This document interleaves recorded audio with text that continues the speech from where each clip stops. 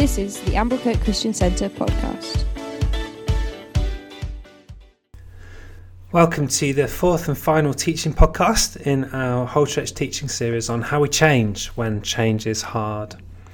And today I'm going to be wrapping up the main content by focusing on the third key area of transformational change, which is about community, about letting others in.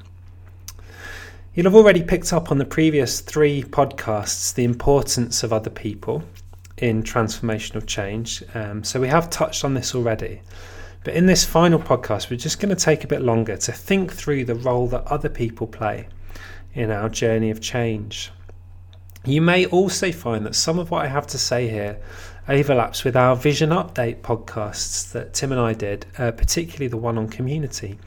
The focus is different because in this podcast I'm really narrowing in on the importance of community for transformational change, but doubtless you're going to hear some similar themes. You'll remember back in the first podcast of this whole church teaching, I described the change myth whereby we claim that only God can change our hearts, and therefore we don't take responsibility for the change that's needed in our lives. Well, there's a similar myth that can operate when we think about other people, which is where we say to ourselves, why would I need other people? God is better. God is more loving. God knows me more completely. God is more powerful. Surely I just need to walk with God to change.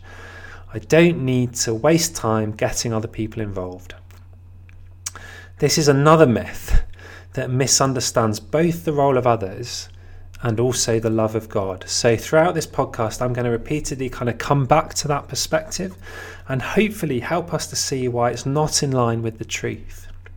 It can sound very pious, but actually most of the time, this is a defense that allows us to avoid real change and real challenge. Tragically, it also keeps us from experiencing real love. But I'm getting ahead of myself already. Let's start from the beginning. As in the previous two podcasts, I'll first talk about why this matters and then about how we may be able to do something about it. So in order to experience transformative change, we will need to explore our iceberg, we'll need to grow in the knowledge of our real selves and face the truth. We'll also need to develop rhythms, habits and patterns in our life that shape our hearts so that our desires are not in conflict but are united towards the change that we need. Added to this, if we want to experience transformational change or transformative change, we will need other people. We will need to let them in. We will need community. Why then is this the case? Why is this the case? Well, real community provides much of what we need to change. We've already covered some of this in the previous podcast, but to repeat again, we may need other people to help us understand our own iceberg. Those who can walk deeply with us as we explore the inner journey. We also talked about how other people are a key part of the way we can grow in awareness of ourselves. Their feedback, their perspectives, the way they provoke and irritate us, all of this and more. Community can be one of the most powerful means by which we grow in understanding who we are. Of course, not every community does this. Unhealthy communities can actually allow us to continue to live out our false selves and hide from who we really are. So a couple of times in this podcast, I'll probably distinguish between a healthy community and an unhealthy community and try and kind of paint a picture of what a healthy one looks like. As well as giving us knowledge though, other people also allow us to develop the habits and practices and rhythms that we cannot do without them. For example, one of the most irrelevant commands in the Bible to most of us is found in 1 Peter chapter 4 verse 9, which says this: "Show hospitality to one another without grumbling." For most of us, this is totally irrelevant because we only ever have people over who we like at a time that suits us when it's practically convenient. So there's absolutely nothing to grumble about. However, if we want to change to be more hospitable and to be less of a grumbler, then we will need a community where we don't enjoy every minute of our time with everybody in it, and where things are not always done only at our convenience. Then this command becomes relevant and we can begin to grow in practicing a new behaviour. But this is just one example. Even the great commands to love, to forgive, cannot be done if there's no one to love and never any hurt to forgive. In fact, almost all the commands of God are only relevant on the assumption that our lives are lived in close proximity with others. The importance of forgiveness, reconciliation, interdependence, honouring one another, caring for the weak, and all of the rest only really makes sense in community. It's not just about giving us the chance to live in certain ways, though. We also have to let other people in, because in truth, the friendship, the love, the encouragement, and the accountability of others is absolutely necessary for our growth. And here's where I want to talk a bit more about the love of God and the love of people. We need both. We need the love of God because only God's love is perfect love. All the other love we receive in life will be partial, broken, conditional to some degree, unreliable to some degree. But God offers perfect love that can be fully trusted and fully surrendered to. For all of us, the centre, the very core of spiritual growth, healing and transformation is coming to rest in the love of God, knowing it personally as the true reality in our lives. One of the authors on the recommended reading, David Benner, describes how many Christians have the opinion that God loves them, but they don't know it. What he means is that they know God loves them as a propositional truth, but they don't know it as an experience. And for all of us, part of our journey is coming to know God's true love for us, both in proposition and in experience. However, this does not mean that we don't need the love of other human beings. Quite the opposite. In fact, I would suggest that most of the love of God that we receive is mediated to us through other people. Think about our wounds and the bits of us that are broken. Most of that damage involved the actions of other people. Is it any surprise, therefore, that God most often uses the love of other people in our healing? In some ways, this is psychologically necessary. For each of us, what we even understand by the word love will be shaped by our past and especially by our parents. For those of us who have had generally healthy, emotionally warm, good enough love from our parents, we know what love is, roughly speaking. In order to know what it would mean for God to love us, we know what it would be for God to love us because we know that our parents loved us. But take the person whose father sexually abused them whilst telling them that he loved them. Or the person whose mother dished out a lot of humiliating physical punishment in the name of love. When they imagine being loved by God, they may be totally confused as to what that really means and whether they really want it. You see, when our image of love is broken, we often need a restored image of love to be mediated by God to us through others, which allows us to consider opening ourselves up to the love of God directly. I see this repeatedly in my pastoral work. We need good enough love from other people, and we need perfect love from God. Both loves ultimately come from God, but one is mediated and one is direct, and we need both. There are many complexities here. Some people go through life expecting perfect love from others and get repeatedly disappointed that, to their minds, no one really loves me, when in fact they place unrealistic expectations on other people. For others, though, other people have such low expectations of the love of others that they never take the leap into real friendship and real community, because they think that a minimal level of care is all they're likely to get.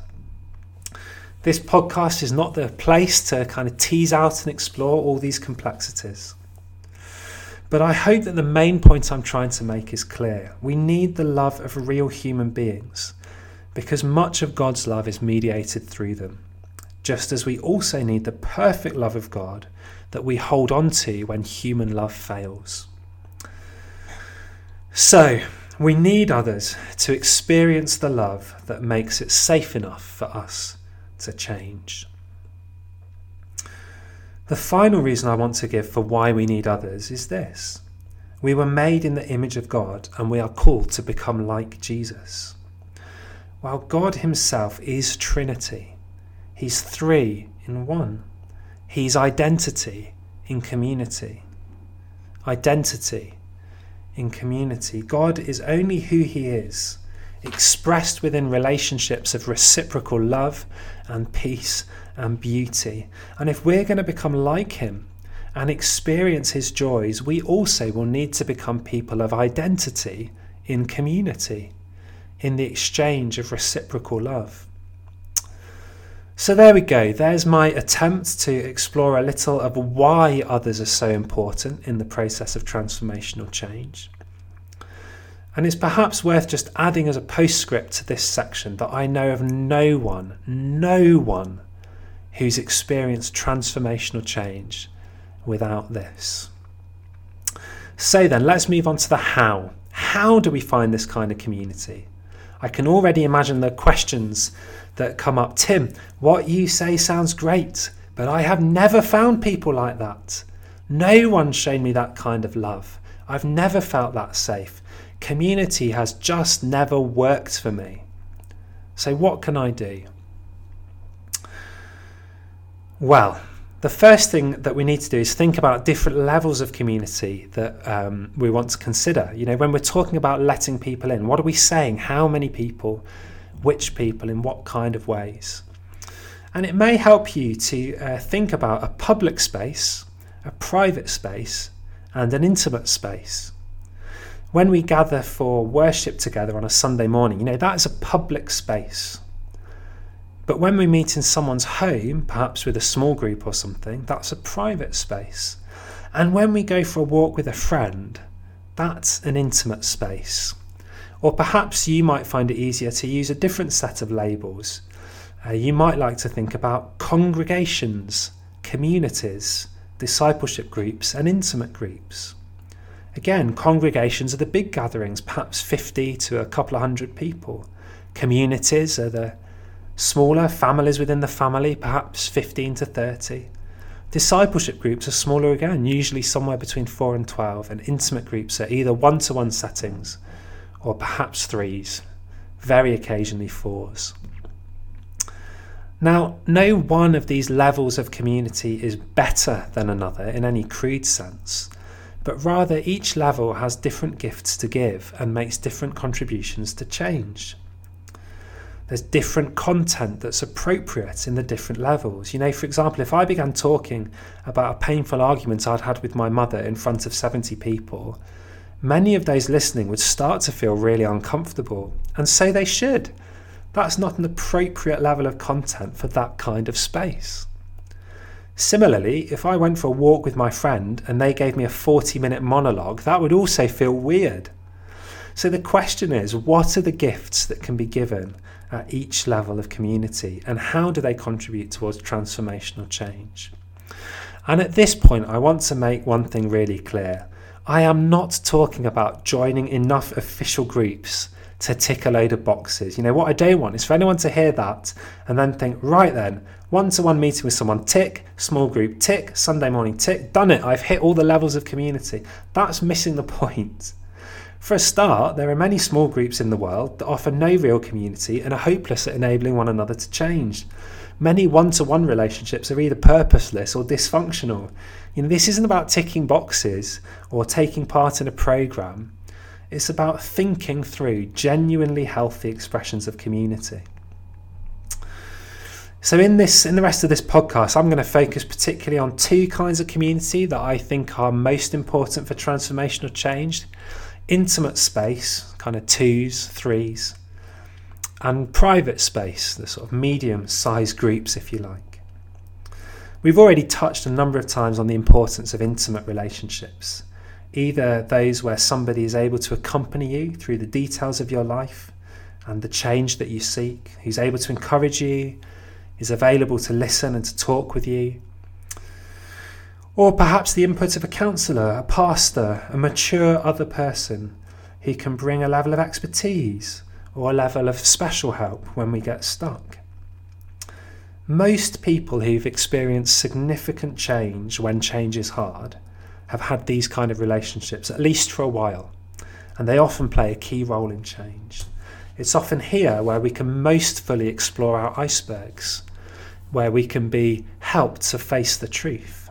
It's often here where we work out the conflicts that are going on in our hearts and what we need to do about it. And it's also here where we can usually feel safest and be held by others as we face our own need to change and our real wounds. So how do we find those relationships if we don't have them? Usually, in honesty, by asking for help. By asking for help from someone who's in an appropriate role, a pastor, counsellor, etc. Or we find them by creating a real friendship. You know, we live in a culture that believes that good friends are found, much in the same way that we believe that we find our perfect lover. You know, many of us who don't have close friends think that this is because we simply haven't met the right people yet. But I think this is wrong. Friendships aren't usually found, although they sometimes can be. They're usually created. Of course, there's some reason that brings two people's lives in contact with one another, maybe a mutual friend, a common interest, work, church, etc. But those who form friendships are usually those who are willing to invest time and energy and intentionality and care and openness and so on into that relationship. They create friendships rather than finding them. A while ago now, I recorded a podcast with my friend John Brown on the topic of friendship, where we explored this issue and these dynamics. And if you want to think more about that, then you're welcome to find that podcast. It's available on the website if you search for it. And there we talked about the things that we find difficult and that sort of thing. For now, apart from that podcast, I simply want to make the point that if we lack those kind of relationships, we will probably either need to ask for help, or we'll need to start to reflect on what it takes to create a friendship and what it is about us that finds that difficult. You may, in fact, begin to take a journey into your iceberg.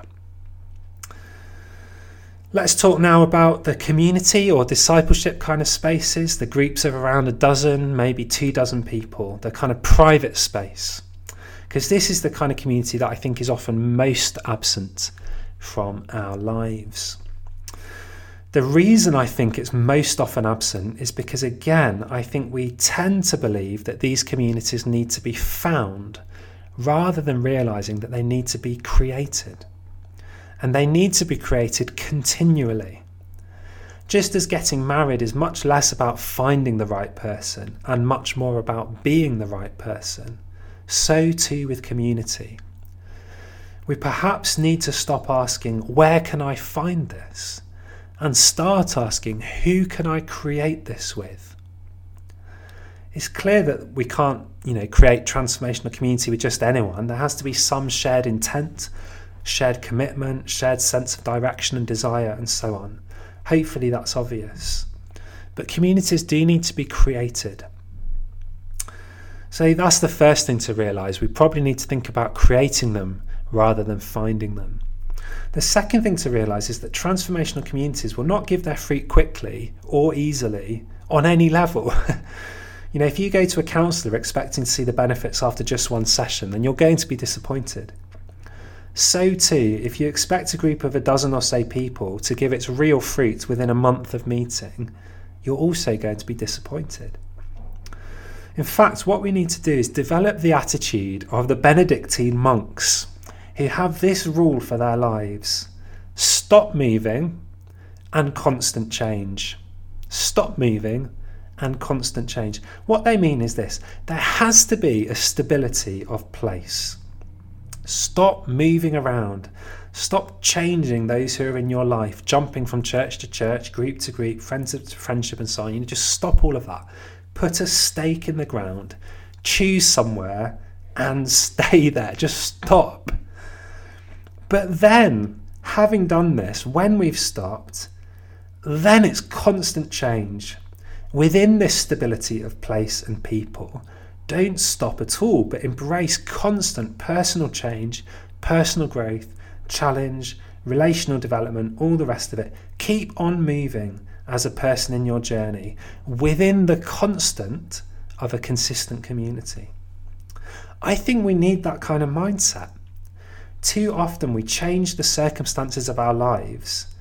We're never in one place long enough to experience the kind of community that can help us to change on a transformational level.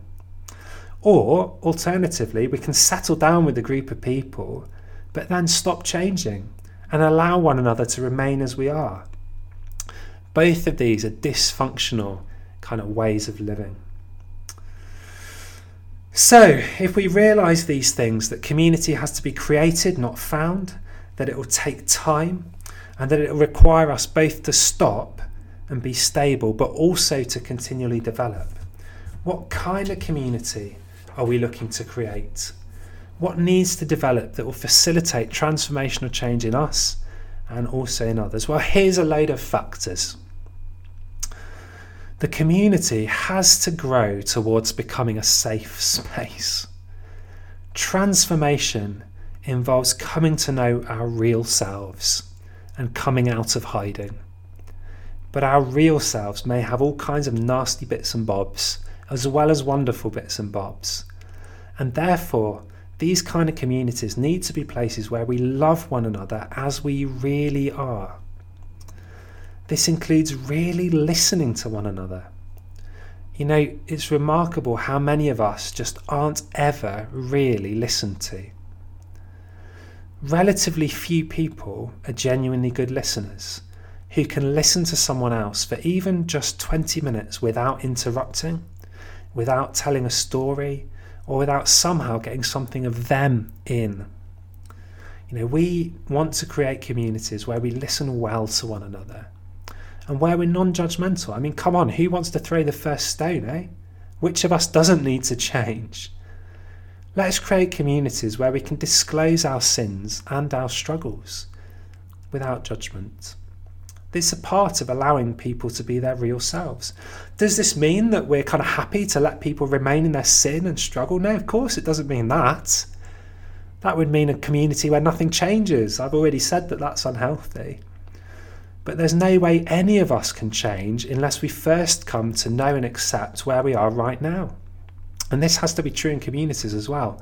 Others will have to accept me as I am now to allow me the safe space in which I can change. This also means that we need to not rescue each other all the time. What do I mean by that? What I mean is this: if I sat down with my small group and said, I'm really struggling at the moment with my sister, our relationship's quite painful and difficult.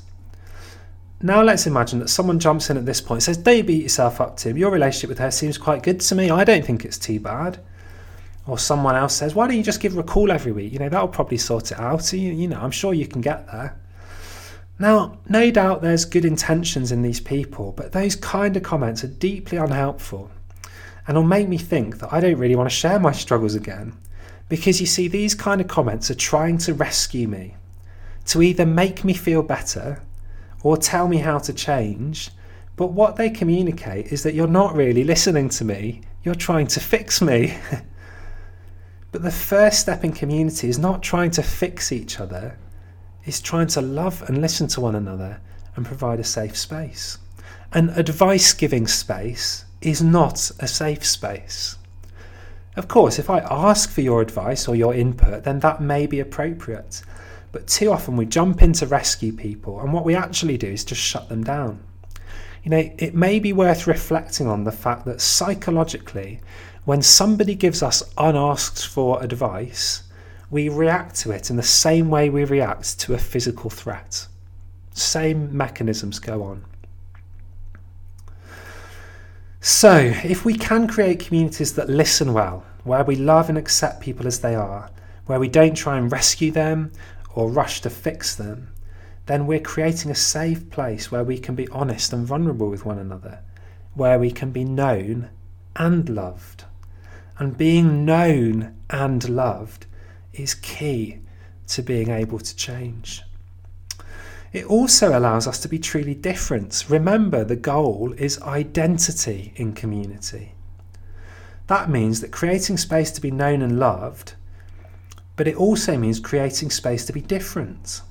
One of the signs of unhealthy communities is that they're full of people that all share the same opinions, think the same thoughts, and continually reinforce one another's view of the world.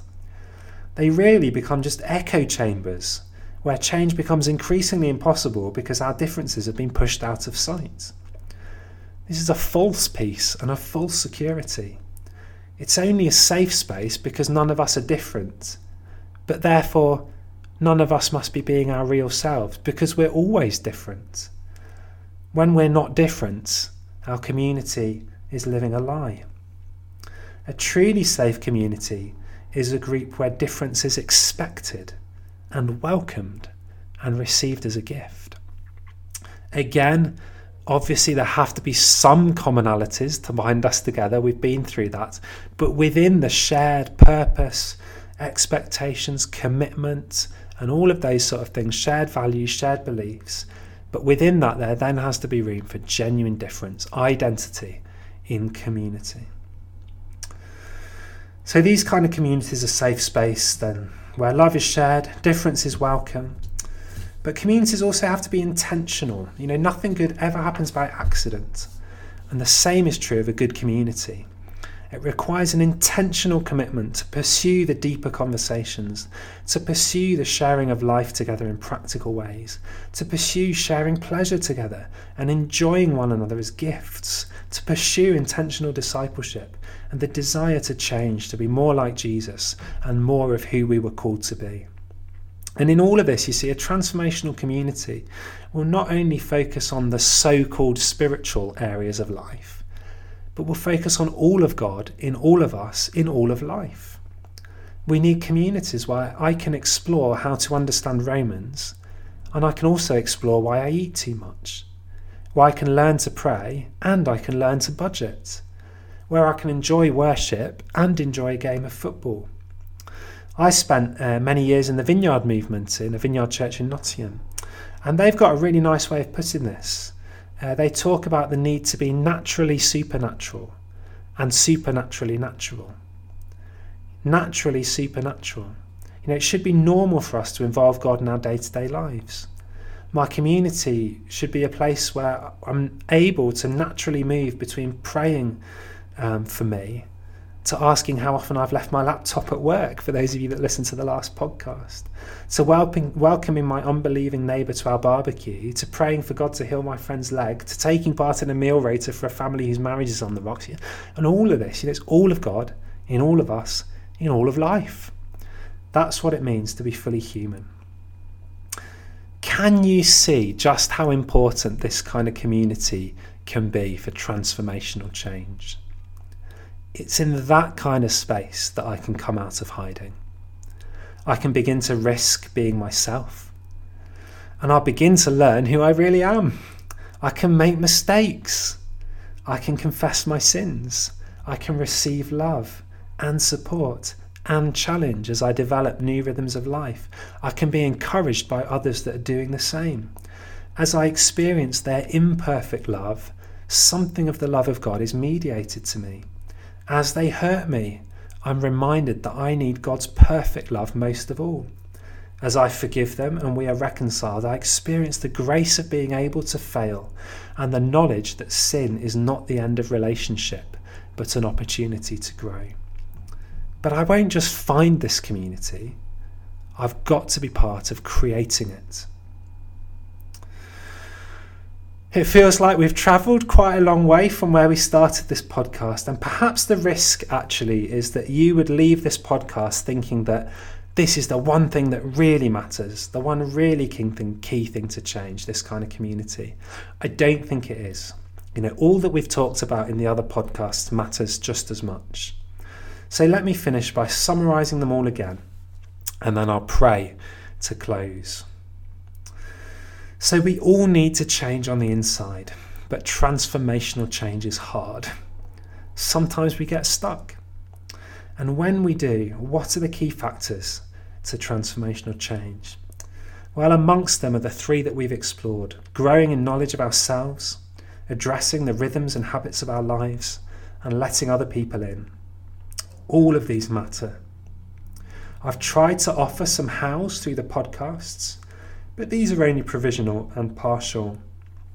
I've also put together a recommended reading article to give you a pointer to other resources that will help. Basically, I've tried to indicate the direction the journey must take, but each one of us will need to work out that journey, but not on our own. So the final invitation is this: if you want to talk more, here's a few options. First, why don't you join the Zoom on Sunday the 23rd of May in the evening? You can book on via the website, and that's a chance to ask questions, to explore this teaching, to dig a bit deeper into anything I've talked about. But secondly, you may want a more personal conversation. You may have friends or others already in your lives that you want to do that with. But if you want to get in touch with me, you're very welcome to do so. And perhaps the best way is just to drop me an email at timmurray@amblecote-christian-centre.org.uk, and I'll be able to get back in touch with you. So there's the final set of invitations. Don't stop with these podcasts, but take these as a start to take the journey to transformational change. Lord Jesus, we lift before you all those who might listen to this podcast.